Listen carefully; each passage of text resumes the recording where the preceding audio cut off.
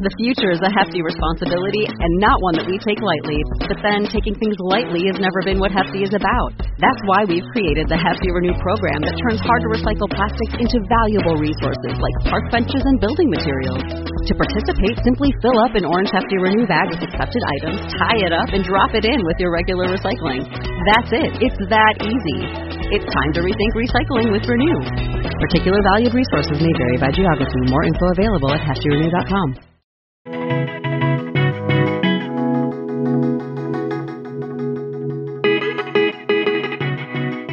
Hello and welcome to the MTM Podcast. I'm Sean Coomer, your host, joined as always by Mark Osterman. Joe Chung has the week off, but he'll be back here next week. Richard Kerr is joining us this week. He is from Built Rewards, a longtime member of the Miles and Points community, used to write for the Points Guy, Award Travel 101, and he is going to talk about Built Rewards, paying your rent with a credit card, but more specifically, behind the scenes of a loyalty program, how it all works. Plus, we'll talk RVing. He recently took a 40-plus day road trip with his family in the RV. We'll talk how it is to RV at Disney as well. And then we'll go into the Capital One Venture X card, the brand new premium card from Capital One. Does it make sense? What are the potential challenges and things to consider before applying? We'll talk about all of that coming up right now. But if you like the show, don't forget to subscribe. Just hit subscribe in whatever podcast app you're in right now, or search Miles to Memories in your favorite podcast app. And as a reminder, you can find links, everything related to this podcast at mtmpodcast.com. And if you do want to apply for the Venture X card with our links, we have a full article on the website with everything you need to know. All right, this is a really good episode. I know you're going to enjoy it. Let's get into the show.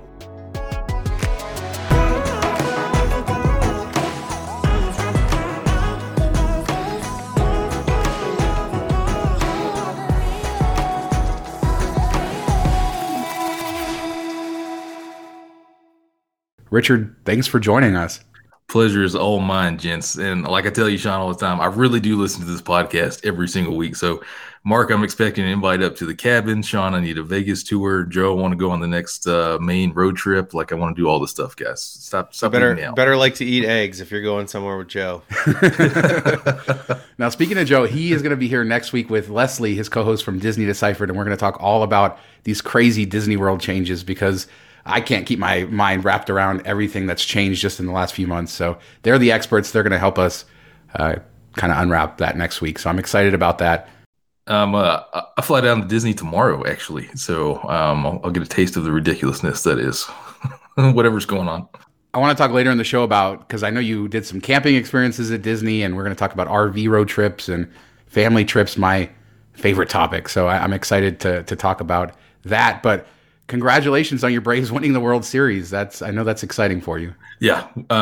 26 years in the making. And sorry, Mark, we made it 5 seconds in without mentioning Disney. I know you're excited about that. I was just hearing Sean talking about, people coming out. I was like, man, I think I get next week off. I don't know. Yeah, you can have next week off. It's okay. We don't need you just trashing Disney the whole episode. You don't need my wet blanket over the Disney fund. No, yeah. Yes, it's a great year in Georgia. Something I've done every single year since I was over 21 is go to a sports book and put 10 or $20 on the Braves winning the World Series, even if I know it's going to be a trash year. So it's awesome to finally see that pay off this year.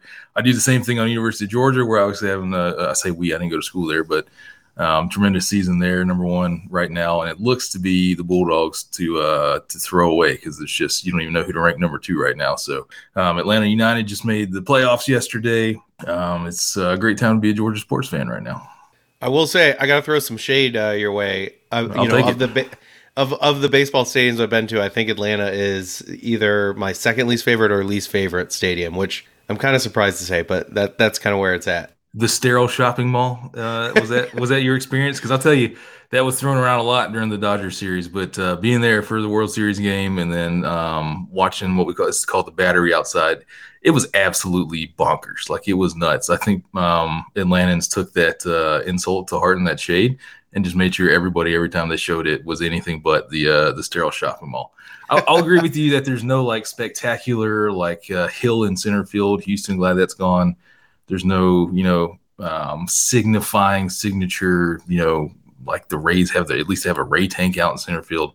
there's nothing like that. It is pretty corporate feeling. I like the kids area out in right field and play games. It's been great for my kids. They like to do that. So all in all, not a bad spot. They just had a couple new hotels there that you can walk to and not just the Omni. So it's a good time to go up there, but I hear what you're saying. It can't be worse than the Rays stadium, right? I mean, you say the Rays have the Rays, but that place is the worst. There's no home rules for hitting the ceiling. No, there's nothing like that. No, I haven't been to, we push off the Rays because we were they always say new stadium. So it's like, what's the point of going there? But no, I really actually like the Battery Park area.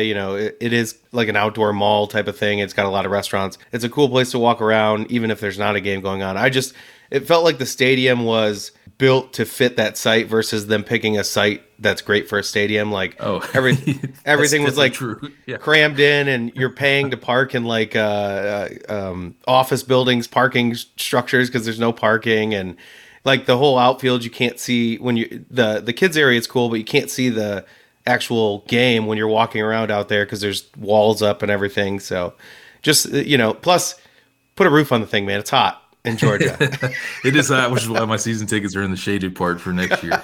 But no, it's quite the controversy if you look at when they relocated from Turner Field, which was in Atlanta, all the way up to what we call Cobb County, and why that commissioner has been voted out of office. And yeah, it could go on and on there. I'll say it's not the most well-executed project, but still the hometown pride, and we're still going to hang a flag up there on opening day, so I'll take it. Well, I didn't realize how far out the stadium is compared to it is out because I did go to Turner Field, which is kind of cool because it was the Olympic Stadium and all of that. What is it with Atlanta? I know we're going to get into the show, talk miles and points, but what is it that Atlanta gets new stadiums every 20 something years? Like it was really the shock when they said we're gonna build a new stadium, and that led to an entire thing that involved everything from race and politics and gentrification of Atlanta.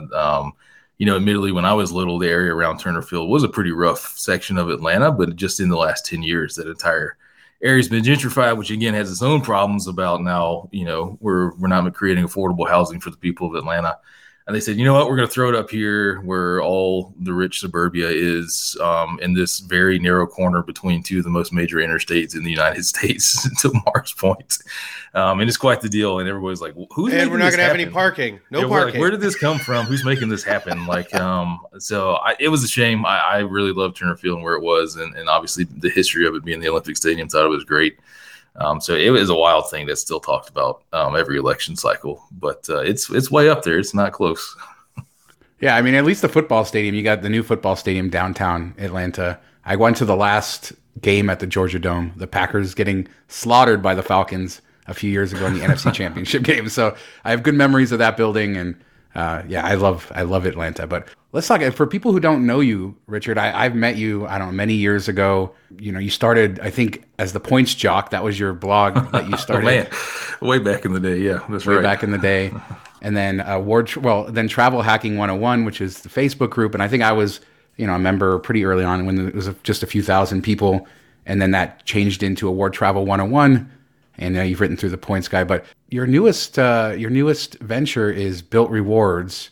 And I want to talk about it because just to disclose, I did get to spend some time on Mosquito Island with you, hosted by Built Rewards, to learn about the program and to learn what it's all about. And I was excited with a lot of what I learned and just getting some one-on-one time with you. So I'm excited to share that with the audience. But talk a little bit, just about your background in miles and points and what led you to your current position with Built.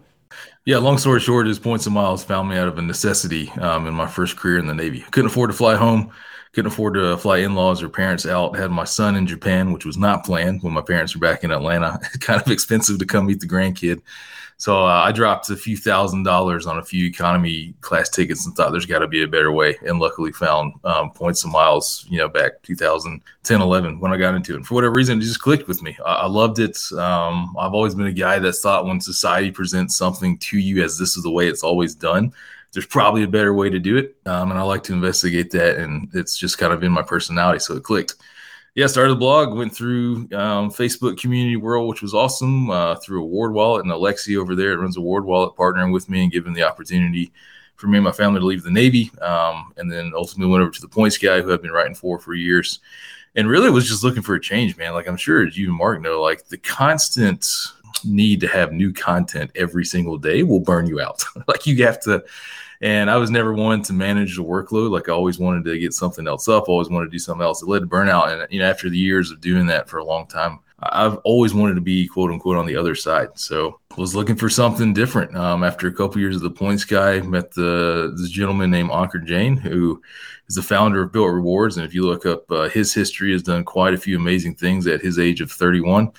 And he said, come take a Zoom call with me, and told me about Built Rewards. And pretty much 15 minutes into the conversation, after he told me his vision, how far he'd already come, for as far as we're concerned, the transfer partners and the people that believed in this, I was sold. So I flew up to New York City, had dinner with him because I had a lot of questions before I, put the livelihood of my family in the startup world. That dinner went great, went on.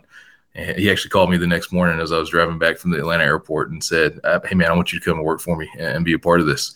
I played it cool. And I was like, yeah, let me talk to my wife. Let me, I'll get back to you tomorrow. And in my head, I'm like, of course, yeah. And he knew that too. I was like, let me think about this. There's probably another awesome loyalty program just around the corner waiting to pick me up. But so came right on board and met my boss, a gentleman named Dave Canty. The Irishman who came over to the U.S. in '94, he's had 26 years of building loyalty programs. He was on the original team that built SPG. He then went and built JetBlue TrueBlue. He decided to try his hand in merchandise and built AutoZone Rewards, and then ran ISG Rewards Club for 4 years before starting his own consultancy, at which point he ran into Ankur as well. And Ankur said, come build a loyalty program for me. So the opportunity to go work for Ankur, the opportunity to go work for Dave, at the time I came on board earlier this spring to see the foundation of what was built for pun intended, Built Rewards. It was a no-brainer for me. So that's how I ended up where I am now. All right, so we'll talk about Built in a second, but I have one more aside here because you talk about the Navy, right? Are you able to just mention what your last job was in the Navy before you left? Like what you Sure. Yeah. It's a cool job. I don't know. I bought Starburst for the President of the United States was one of my jobs. Yeah, I was logistics officer for Marine One, the President's helicopter, up in DC, which, yeah, you're right, was an absolute cool job. I got to do some ridiculous things. I have some awesome pictures. But I was in charge of making sure that helicopter and that squadron had everything it needed, from parts to fuel, logistics of moving around the world, and then including the snacks on board. So President Obama likes plain Pringles, and President Trump, I was there for the transition, eats tropical Starbursts like they're going out of style. So a little inside information for you. Yeah, I don't know. I always get a kick out of that, out of hearing that part of your job. That's a cool job. Yeah.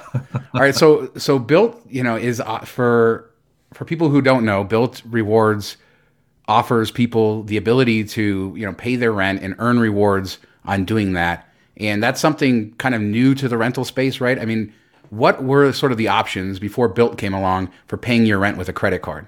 Yeah, so I think all of us have lived through a variety of different startups that tried to enter the space. The kicker, of course, is they all charged a fee, which was their only path to monetization. So the RadPads of the world, the rent cafes, plastic you could still use to pay rent in certain areas. There are some landlords that did take credit card directly in their office. But of course, the fees that, ranged anywhere from, if you got super lucky, you had a really kind, cool landlord that only charged 1.5%. But the much more common variety was anywhere from 2 to 4 or 5% in order to pay with a credit card. Or you go through these third-party services that pay on your behalf, and you've got to charge, you got to pay that fee. And that fee always negated the rewards that you would earn.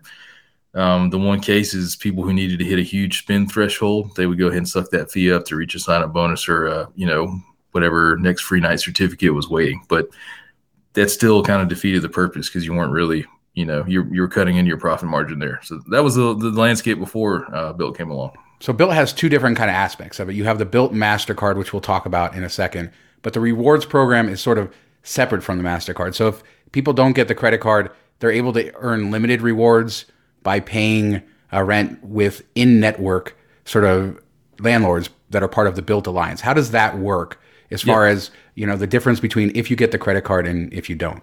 Yeah, Built Rewards is a standalone loyalty program. Think of it like an Aeroplan, where we operate without a credit card. And the way we've done that is gone and partnered with the largest landlords in the country. And we have 2 million units, 2 million apartments inside the Built Rewards Alliance. If you live in one of these buildings, you know it because you've received a targeted email from us. Our signs are going up all over the buildings. If you get in the elevator, there's our QR code there to scan.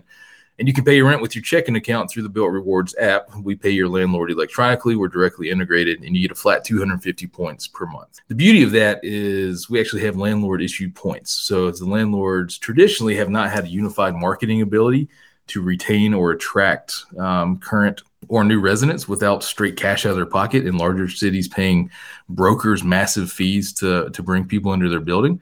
So we say, hey, spend $400 in Bilt points with us to give to people as retention offers, as referral bonuses, versus giving a broker an entire month's rent. And all the landlords went, you know what, that kind of makes a lot of sense. So we love this idea. And that's across, if you're familiar with the huge real estate, I mean, the Relateds, the Camdens, the GDIs, like the Starwoods, the Blackstones, the people that own these massive buildings around the United States have all bought into it, and to the fact that they're investors with us now. So you do all that without the MasterCard. You just need to live within network. If you're curious about whether you live within a Bilt Rewards Alliance, you can go to BiltRewards.com to sign up, enter your address, and we'll tell you whether you live in that building. And we're launching 30 to 50,000 new apartments a month right now. You can do all of that without the Bilt MasterCard. You can earn points from your landlord or a flat 250 points per month. We also have some hidden Easter eggs in the program. I'll tell you, anything that you see from us or you receive from us in the mail, check it very closely. There's something fun in there almost every single time. And then the other way to pay rent for anybody in the United States is if you apply for the Bilt Rewards MasterCard. Pay your rent with the card through our app. You will always pay your rent in our app. You can never go and swipe your card at your landlord's office. We actually block that to make sure you don't get charged a fee. And we'll mail your landlord a check. We have a service provider out in California that makes these checks for us. It actually says from MasterCard. You fill out the memo, so you have your name, your account number, whatever you want on it. You give your landlord a heads up, hey, a check's going to arrive from MasterCard, from Bilt, that says my name and my unit number. And so far, we've had a few hiccups because we have to rely on the USPS to deliver those checks for us. So we're not batting 100 there, but we are batting batting pretty close to 100. And if I'll tell you what, the other thing that we've gone into the mindset of is there's so many fintechs that have terrible customer service. We've all probably dealt with them, or some banks, Mark. And then we didn't want to go down that route because anybody frustration. So trying to get me in trouble. If you run into problems with this, we're going to make it right, and that's probably in the form of points. So if the check shows up late and you paid on time, we're going to cover your late fee. We're going to give you some points. If the check gets lost, we're going to figure out what happens. You actually can see an image of the check and check tracking now on the app. We just recently updated those capabilities in the last week, so you can always see where your check is and exactly what it looks like. Give your landlord a heads up. This is the check that's coming. Try and make it as painless as possible. And that, of course, is, again, no fee, and the MasterCard is no fee. So there's no catch, man. You can literally pay your rent almost anywhere in the United States and earn points for no fee. So the Bilt MasterCard has this 0, 1, 2, 3 sort of setup. No annual fee, as you said. 1 times points on rent, up to 50,000 points per year. 2 times on travel. 3 times on dining. And you guys recently revamped this. This is an improved version, which I was impressed with because you did it very quickly. It was, it didn't take you very long to go from a program which wasn't nearly as rewarding to this. So a lot of credit there. One question I've gotten from a lot of people is, if the whole focus of the program is paying rent, why are you only paying 1x? Why is that not a bonus category? Can you explain that to everybody? Yeah, the focus of the program is to make this eventually relevant to everybody in the country. So right now, renters are our main focus, and we want to tackle the rental market and give you something where you previously got nothing. But I'll tell you, in the coming months, I want it to be so much that you and Mark have to say, I have to have this card and this program in my wallet. Yes. So that's a big tease of what we have coming in the first quarter of 2022. But, we looked at it, and isn't 1x points better than no points previously that you've gotten? And then if we want you to keep this card in your wallet every single day, we've got to give you more points on things that you spend every day, whereas you just spend rent once a month. So we felt it's pretty generous to give people points where they got nothing.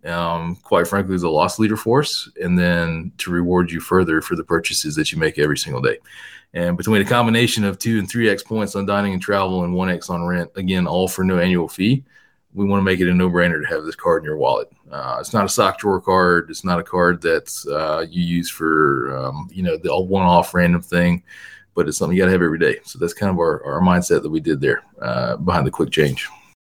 The other kind of unique aspect you have is that you do need to use your card 5 times each statement period in order to earn points. Is that just another kind of feature in order to get people to use the card? And to make it both profitable for you guys, but also rewarding for them.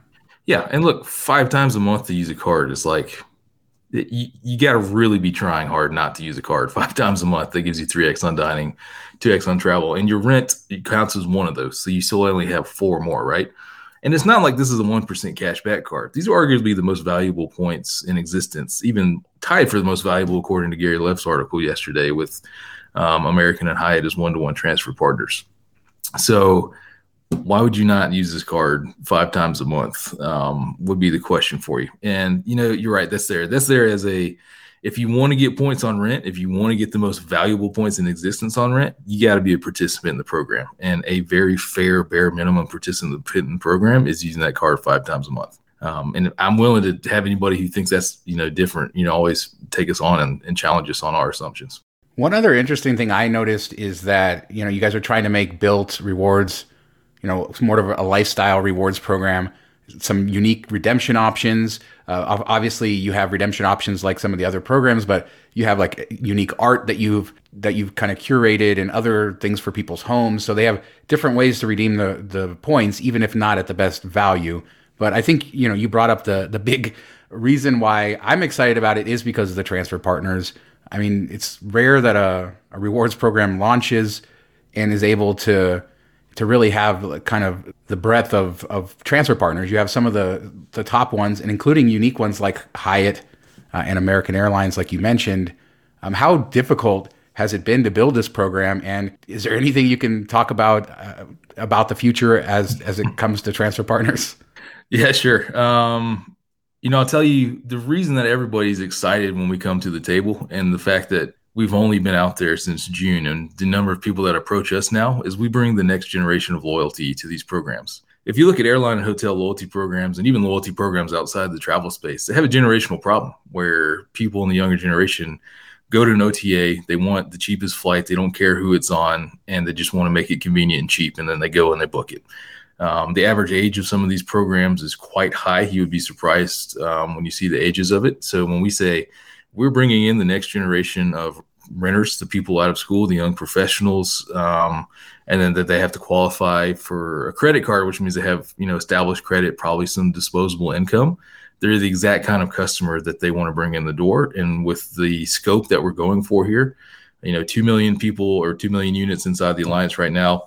And we're still behind the wait list for people out of network. The amount of interest that we've gotten is just insane. And then we're talking about, there's 90 million renters in the United States. That's a very large customer base to go out of. And if we can funnel those into these loyalty programs, they're very excited about coming to the table with us and making it happen. So while the economics of these deals sometimes do get a little bit intense, and that's the fun part of learning how a loyalty program works, I can say everybody's excited to be at the table because of who we represent. So challenging, yes, but impossible, obviously no. But the good news is everybody's excited to be there. There's literally great relationships between each team. Everybody's excited. Everybody's excited about the success and the coverage we've gotten since launch.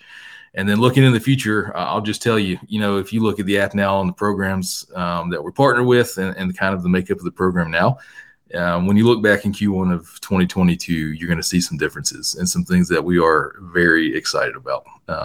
So unfortunately, no spoilers I can release now. But again, like I said a few minutes ago, the goal is for people who are not even renters to finally, we're going to wear you down. We're going to beat you into submission until you finally go, all right, dadgummit, I got to have this card or this program in my portfolio.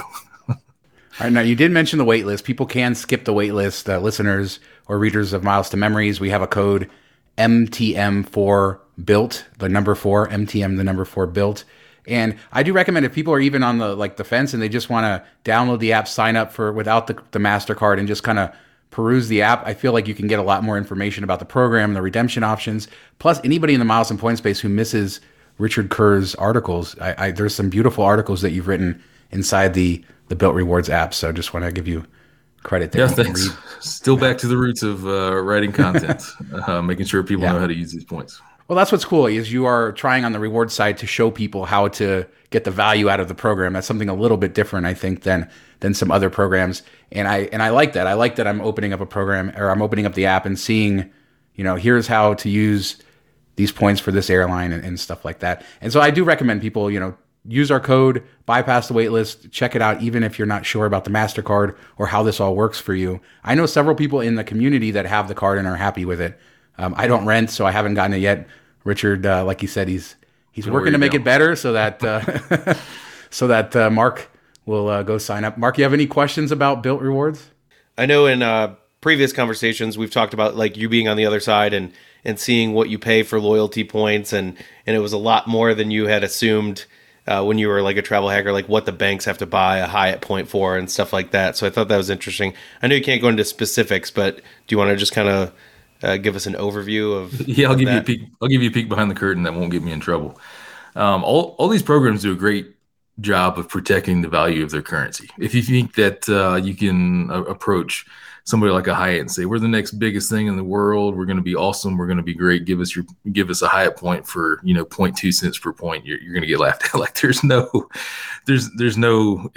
world in which that exists. The largest thing I've learned out of these conversations in looking at it is loyalty program accounting is incredibly complex. You have so many different sides of income in now, deferred liability, how you can defer that liability, how you account for points outstanding, when you can recognize the cost of a point, the modeling that goes into.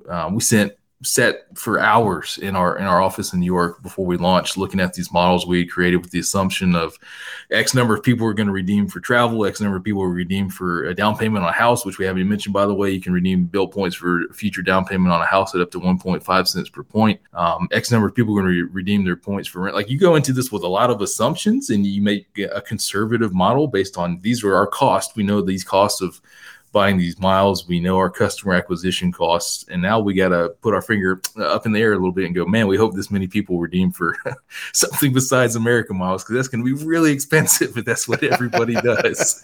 And it's just a lot of fun. I mean, and that's kind of, daily life. We run daily reports. We got some amazing data folks on the team now, where we look at what we're managing the program to, and how can we take what we see in the numbers and deliver that into value for the customers, right? Because I have a million ideas, and my boss looks at me every time. He's like, "That's great. That's ridiculously expensive. We're not doing that." And I'm like, "Come on, man! Like, let's make it fun. Let's spice it up here." He's like, "If you want a paycheck, no." And I'm like, "Okay, fine."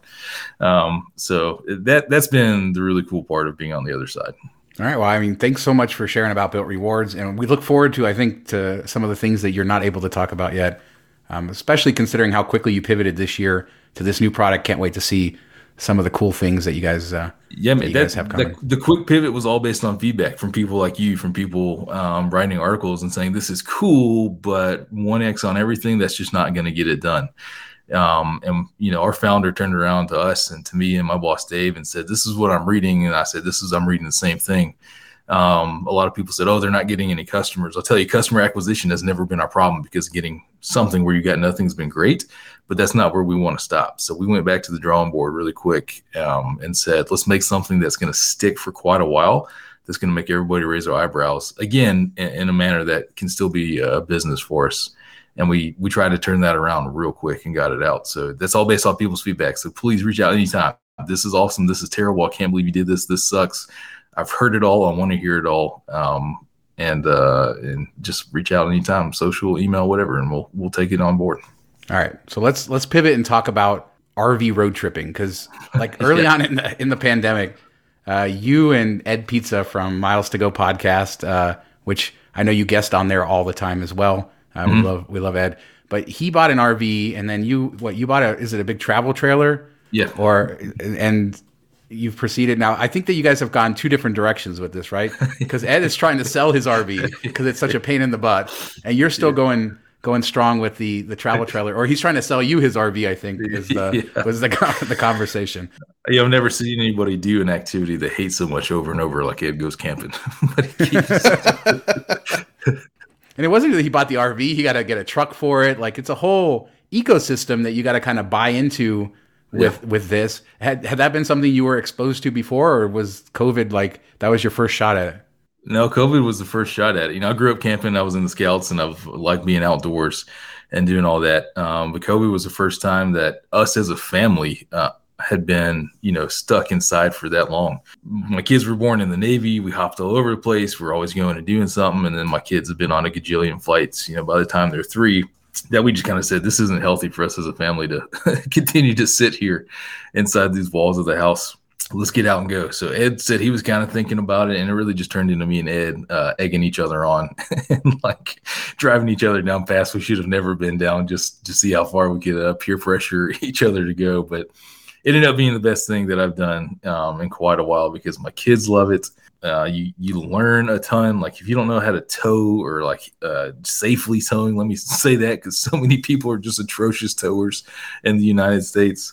Hooking up all these systems, and you basically have a rolling house that has HVAC, it's got electric, it's got a gas system, it's got plumbing, and you got to figure this stuff out when you're at some campsite somewhere and something breaks, and it will break.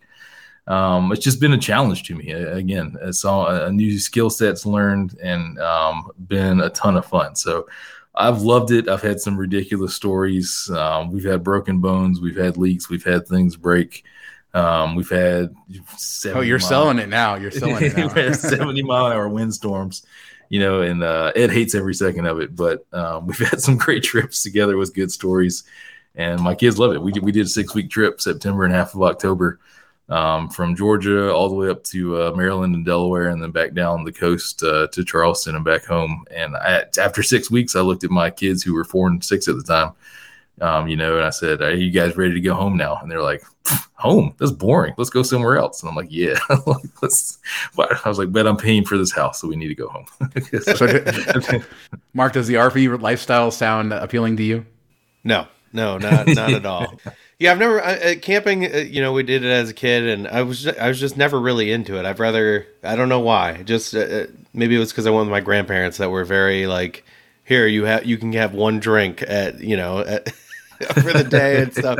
And it was like they traumatized me for life or whatever. I don't know. I like creature comforts. I do see like the nice thing is like you can take it on the road. You go to unique areas, you go to cool campgrounds, go to cool sites, and you still have all your stuff coming with you, versus like, going to a hotel and you're dragging stuff around and going back and forth. Like you have, you kind of build it out to suit you. So I see the pluses to it. I just, not for me. I'm Team Ed.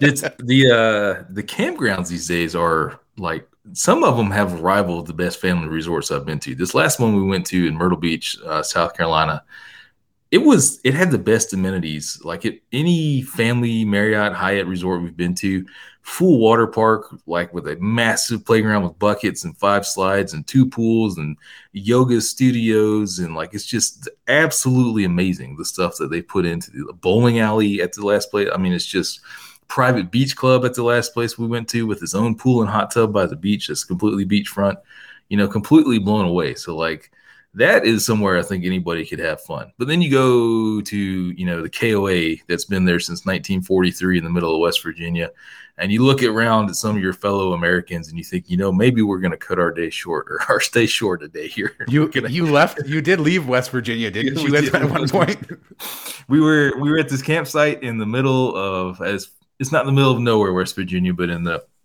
it was a good 30 minutes to civilization. We checked in on Labor Day when obviously everybody had checked out, and we were the only RV up on the side of this mountain in West Virginia. And the campground was on this dead-end road on the side of the mountain, nothing past the campground besides like a drop-off. And about 10 p.m., every 30 minutes, a different car would drive down this dead-end road past our RV, and about 5 minutes later, they would drive back. And then about 30 minutes later, a different car would come down, somebody would come back.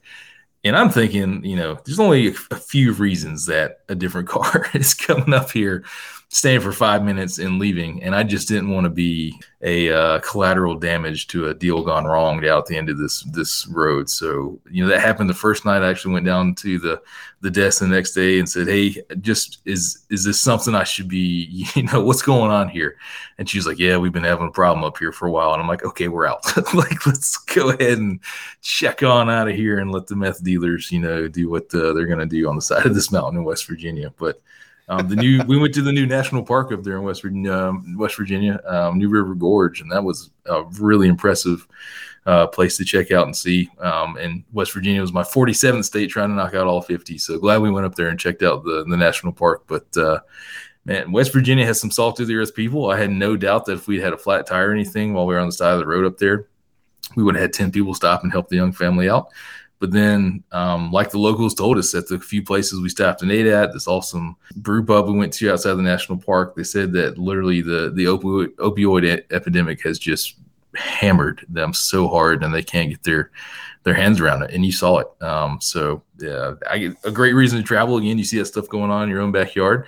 But kind of a one and done for me there in West Virginia. Sounds like back in the day when my parents used to plan all our trips based off remember those brochure racks that were in like all the, and all the gas stations and stuff, and all the pictures look amazing. And we did one, I think it was South Dakota, where we had to drive up a 1-lane road, like in a circle where you couldn't see anything. And you're just honking the whole way, hoping another car doesn't come. And you get up there and there's supposed to be like horses and all this stuff. And it's like decrepit buildings. The picture is probably from the 60s. And we had to stay one night and sleep in our clothes and then leave the next day. So that's kind of the flashbacks I got. Yep. Well, that's how you used to plan a trip back in the day, right? Just stop and you would see all those brochures at whatever random restaurant or rest stop and do it. But Richard, how did you plan this trip? I mean, what was it, over 40 days on the road? Yeah. Were you like ahead of it? Did you have the whole kind of itinerary plan, or were you just... I am not a planner, which doesn't make a lot of sense. Things I've done for the last 10 years. Very much a last minute guy. It's because my schedule always seems to be changing, especially in startup world. I don't know when I need to be in New York. I don't know where I need to be. So we took off before Labor Day weekend, just me and the kids actually. My wife stayed home to do some things with her parents. And we knew that we were going to be gone for a while, but not really sure how long, where we were going to go. So I booked it campground by campground. Had an awesome stay in North Carolina in the mountains at this amazing, you guys heard of Jellystone Parks? This was the thing my dad took me to. Yeah, the Yogi Bear Jellystone Parks. They're campgrounds themed after the Yogi Bear cartoon. And there's actually 75 of these in the U.S. now. The campgrounds had the greatest year by like 400% in revenue in 2020 and 2021. And to their credit, they've turned around and put a lot of it back into the campgrounds and built new amenities and stuff. Again, you go to these places with these state-of-the-art water parks for the kids and activities. So that was this place, Golden Valley, North Carolina. And after that, I really didn't have anything planned. I look about, about 5-6 hours as much as the 4 and 6 year old could do in the car without getting antsy. Again, you're pulling RVs, so you're only going 60, 65 miles an hour. So the drives take a little bit longer, and just pick the next place 5 hours away every single time, book it up, find something that looks pretty cool, hit some places we'd always want to go. Went to Pizzarello's house when I had to do a business trip to New York. The family stayed in his driveway in the RV, hung out with there, and then we just looked at what was next. And again, the cool thing, like you guys know, you throw something up on Instagram, hey, pulling in here, and there's somebody that knows somebody that leads you to go check this out someplace I would have never seen or thought about going. And it was like that the whole way. So we campground by campground, check it out. We didn't even know when we were going to get home until the day before. So that's how it went for us.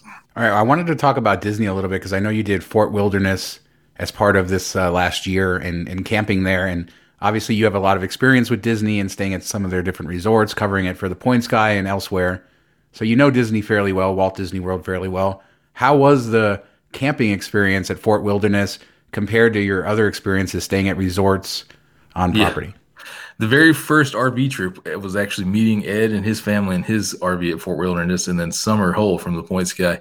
She had rented this all-star NASCAR celebrity RV bus that was like heated floors and like the whole true summer style. But the three of us had campgrounds in a row at Fort Wilderness, and that was the very first time that we'd gone camping, and it was an absolute blast.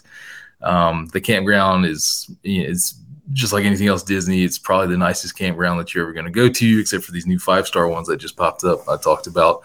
Everything is themed. The pool and the water slide area is great. They got a whole host of activities you can do. Kids and I went kayaking and canoeing around the lake that goes through the campsite. So like you go by and like Ed and Summer have their feet up by the fire. Me and the kids are paddling by. They got a ranch there that you can ride, do pony and horse rides with the kids. It's only like $8. It's like the best thing you're ever going to spend money on at Disney, have fun. And then easy transportation. You take the boat over to the Magic Kingdom.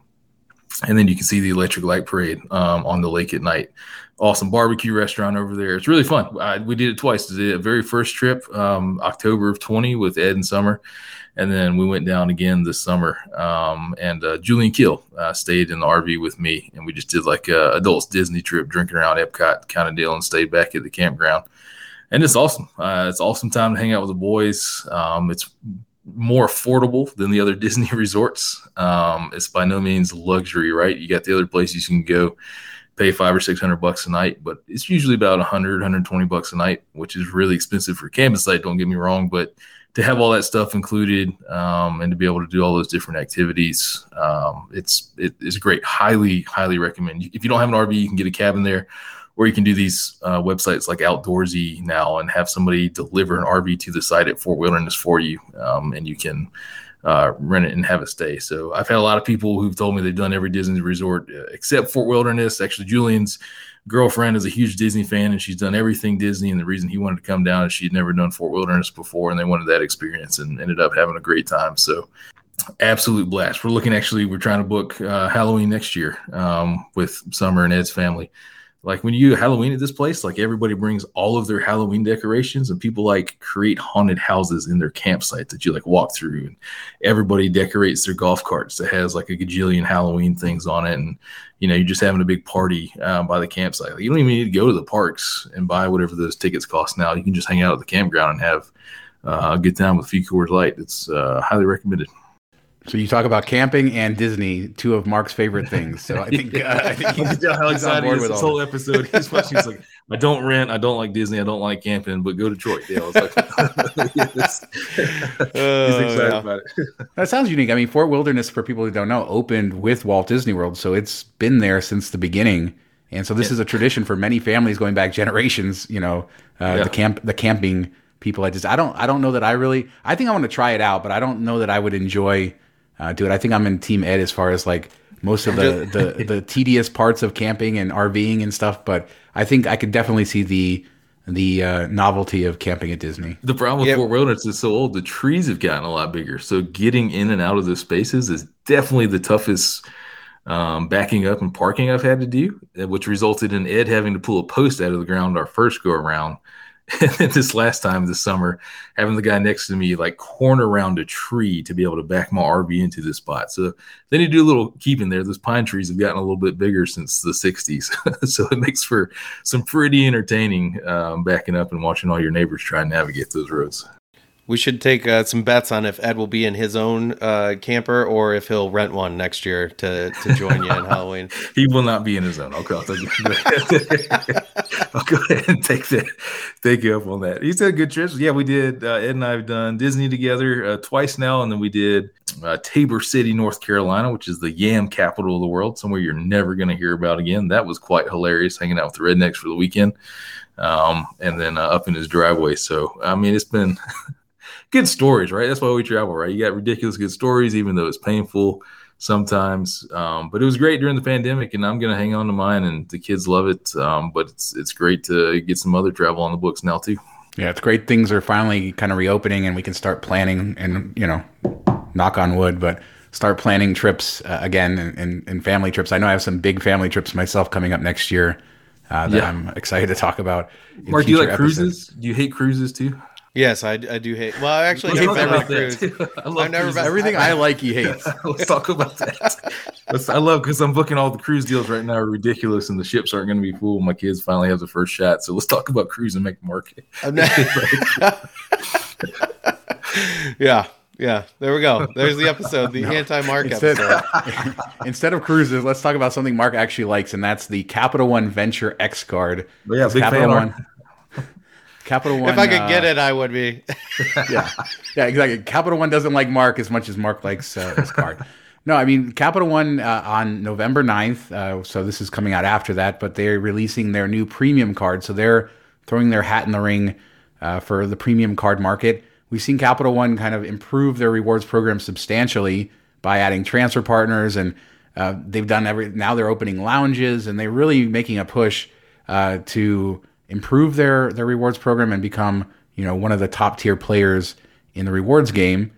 And on the 9th, this Venture X comes out, And it's going to have, a big bonus, which I know people in this space love, 100,000 miles after 10K spent in the first 6 months, plus a $200 credit for Airbnb or Vrbo. I don't like Airbnb either. I don't either. I don't like Airbnb either. Well, I like it if they're going to give me a $200 credit. Yeah, I'll find a way I'll to use it. I'll find a way to use it. But one of the more interesting things is that this is going to earn 2x, like the regular Venture card, going to earn 2x miles on all purchases. Plus, there's some other perks like 5x earning on flights when you're booking through Capital One Travel, which I believe is powered by Hopper. That's the back-end tech they're using, and or the OTA they're using. 10x earning on hotels and rental cars, also when you're booking through Capital One Travel. But you're getting those 2x on everyday purchases. Some other stuff, $300 statement credit every year for Capital One Travel, 10,000 miles every year on your account anniversary. Of course, TSA PreCheck, $100 credit. But also those lounges, which there's going to be 3 of them, right? Dallas, Dulles, and Denver. I think Dulles and Denver opening next year in 2022. Dallas is already open. So this card, clearly we can see the parallels between the American Express Platinum card and, their lounge system that they've built out over many years and what Capital One's trying to do. But in the age of American Express, we've talked about the coupon book. Everybody in this hobby loves to call the Platinum card a coupon book these days, where they add everything from Walmart Plus membership to all kinds of credits to, just it makes it 8 very Soul difficult. Cycle bikes. Who needs 8? You got them. But I mean, Capital One's coming in very simple. They're coming in with a $395 annual fee compared to the much higher fee with American Express. What do you guys think about this card? Is this Capital One card really worth looking at? I mean, my first thought is if you're a Venture card holder, you're getting kind of shafted. Like they're going to cannibalize their Venture because you're getting the $300 travel credit and the 10,000 miles, which is another $100. So it's basically a fee-free card if you travel at all. So why would you pay $95 to get just 2 times earning with the Venture card? So, we did confirm that you can get this card if you have a Venture card. So I definitely would try to sign up to get the welcome offer. But if you can't get it because Capital One's a tough approval, or you don't want to have the 3 hard pulls, which they do, for whatever reason, I would definitely see if you could upgrade to it. And we don't know for sure yet if you can or not. But if you can, why wouldn't you? If you use the Venture card, I think this is a better, improved version, and you're getting, basically for a lower price. Yeah, when a new product comes on the market, I look at a couple of things. What is it doing different that nobody else has done? How much is it going to cost me? And then on a recurring basis outside of the sign-up bonus welcome offer, what does it do for me? This one's kind of a mixed bag. And it's all about the portal, right? This is kind of the way everything's going. If you really want to maximize this card, just like Chase Sapphire Reserve or Preferred now, you got to book through the portal. Portal can have pluses and minuses. Combination shopping in one space could be nice, but also if you need customer service, that can be a rough go of things. We don't know which way it's going to go. I've heard amazing things about Hopper. I've had conversations with the Hopper folks. I know they have some amazing technology that they've acquired. You guys remember the Freebird service that was out there a couple of years ago? Yeah. Oh, yeah. Paid like the flat fee and got protection. Like that was amazing. And they've been acquired. I'm anxiously waiting to see if these kinds of technology will be included in the Capital One Travel portal, because that's the kind of stuff that could actually get me to book through a portal, and then earning 10 and 5X is great. If it's not the case, if it's another Chase travel portal or Amex travel where prices are different and calling and getting service, this doesn't do much for me. There's nothing new here outside of, a welcome offer. The bonus points are nice. 300 statement credit again through the portal. Is that going to be more of a headache than it is worth it? I don't know yet. And then pre-check and global entry, we all have 20 different cards that do that. And then what I've thought about is interesting about Capital One lounges is you get to pay $395 for this card, but in Denver, I can already go to Centurion, or I can go to the Admirals Club or Priority Pass. Same in Denver, same in Dulles. Priority Pass, Turkish. Like there's already other cheaper or free or already covered lounge options here. Like it's not really doing anything for me new here so far, unless this Hopper technology is included into the Capital One Travel portal and it's a great booking experience. So if that's the case, then maybe I'm sold and this is great. And again, putting the 100,000 to the side. If it's not a great travel experience and booking experience, then I would stick with the Venture card and just get 2X on everything, which is a great product. The most genius thing that Capital One did years ago was call their points miles and have Jennifer Garner do those commercials where they said 2 miles on everything. Because despite the fact that you and I and all of us live in this world, if you go out to people at the playground like I do the dads and they say, well, why do I want to earn a Delta mile instead of a Capital One mile? Like, that's where people think, right? So they think miles and miles and miles is what they think. And Capital One's kind of, it's great. Like to Mark's point, like they're doubling down, making a better venture card here because they've seen success with it.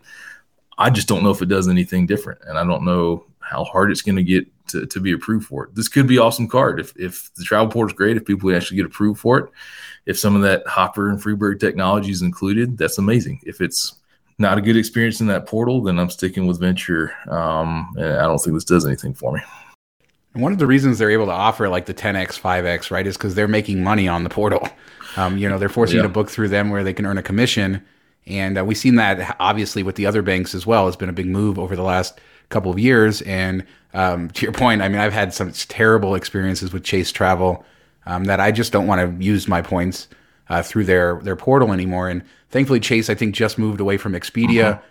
So hopefully that improves things, although I'm not holding my breath on that. But let's hope that it gets better. I mean, is this more of a play for them to keep those people within their ecosystem, not to lose people to Chase, to Amex? This is their same venture card, like Mark said, 2X earnings everywhere, but there's people that want maybe that deeper relationship. They want lounge access, stuff like that. Does this keep people in the Capital One ecosystem? Yeah, it very well could. Again, if the travel portal experience is great.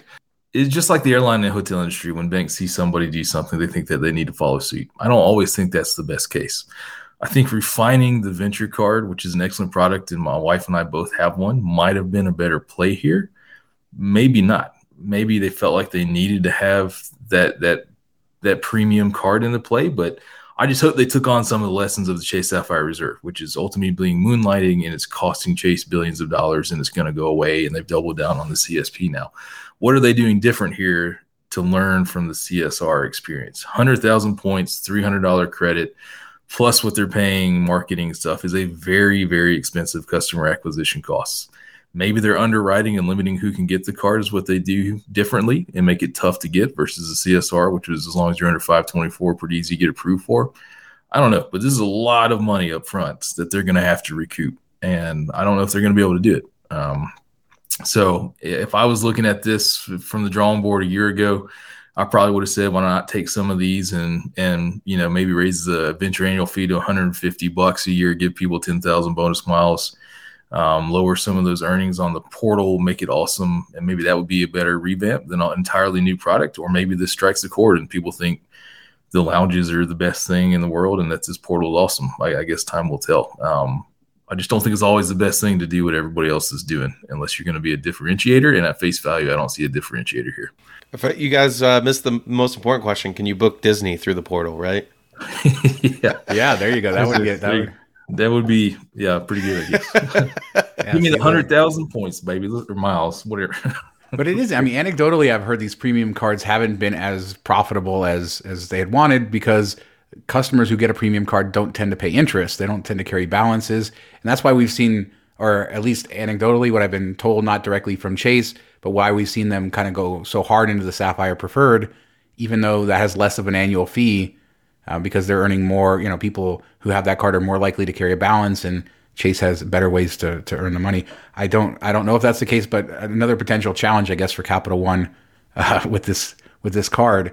But I mean, it's exciting. Anytime we're seeing new product categories kind of created, I think it's a good thing. And Capital One hasn't been in this space really, as far as that goes.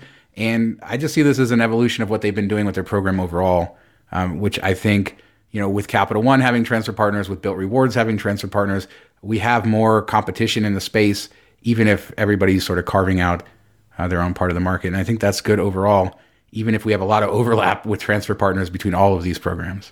Yeah. If Capital One I have no idea what they have going on. The only hole for me is the lack of a domestic transfer partner. If they add a Southwest or a Delta or an American or United, I think it'd be a huge game changer for them. And I'm sure they would have already done it if the economics would have worked out. But absolutely love what they've done over the years. Worked closely with them at the Points Guy.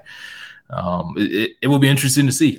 They have the right people running the Hopper technology, and they've acquired the right stuff that this could be amazing. So I'm excited to check it out.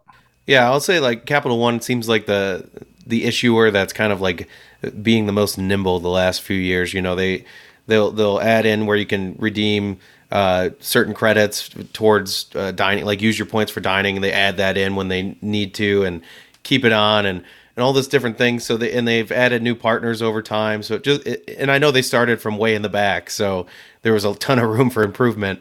But it is interesting to see, and they seem to be the one that's most willing to do things. So I wouldn't be surprised if they add more in the future, but only time will tell for sure. Now, can they just stop running all three of our bureaus, please? Come on, Yeah, you get approved for a guard. I mean, like, it took me. I slowed completely down during the pandemic and almost got no cards, and that's when I was finally like, oh, it's finally time to try and get this venture card. And sure enough, got approved after slowing down for well over a year and a half. So, well, can't wait to see the reports start coming in of how difficult this card is to get approved, or if we can product change and check it out. All right. Well, I think we did it in. We have a full article on the website detailing everything about Venture X, and it's available now. We also have links if people want to support the site or the show. You can apply through our links. We should have that full 100K offer as well. So just check out the website for that. And that's going to do it, I think, for this week's show. It's been a lot of fun talking with you, Richard, and we definitely appreciate you coming and your insights, not only on kind of sharing what Built Rewards is, but on that RV lifestyle. And of course on Capital One's Venture X card. Everybody go out to your local RV store and take a look around so you can see why you should or should not ever do it. But it's fun. I like first class flights too, and very shortly here we'll be back on those. And then Mark and I can have another episode. Yeah, well, we forgot to talk about the water, right? The water situation with RVs. I guess we'll have to save that for next time too, because that's probably the thing that horrifies me the most. Let's just say that. All right. Thanks so much, Richard. Thanks so much, everybody, for out there for listening. You can find everything related to the show at mtmpodcast.com. Talk to you next time. Bye. Bye. See, that's how you know he listens to the show, right?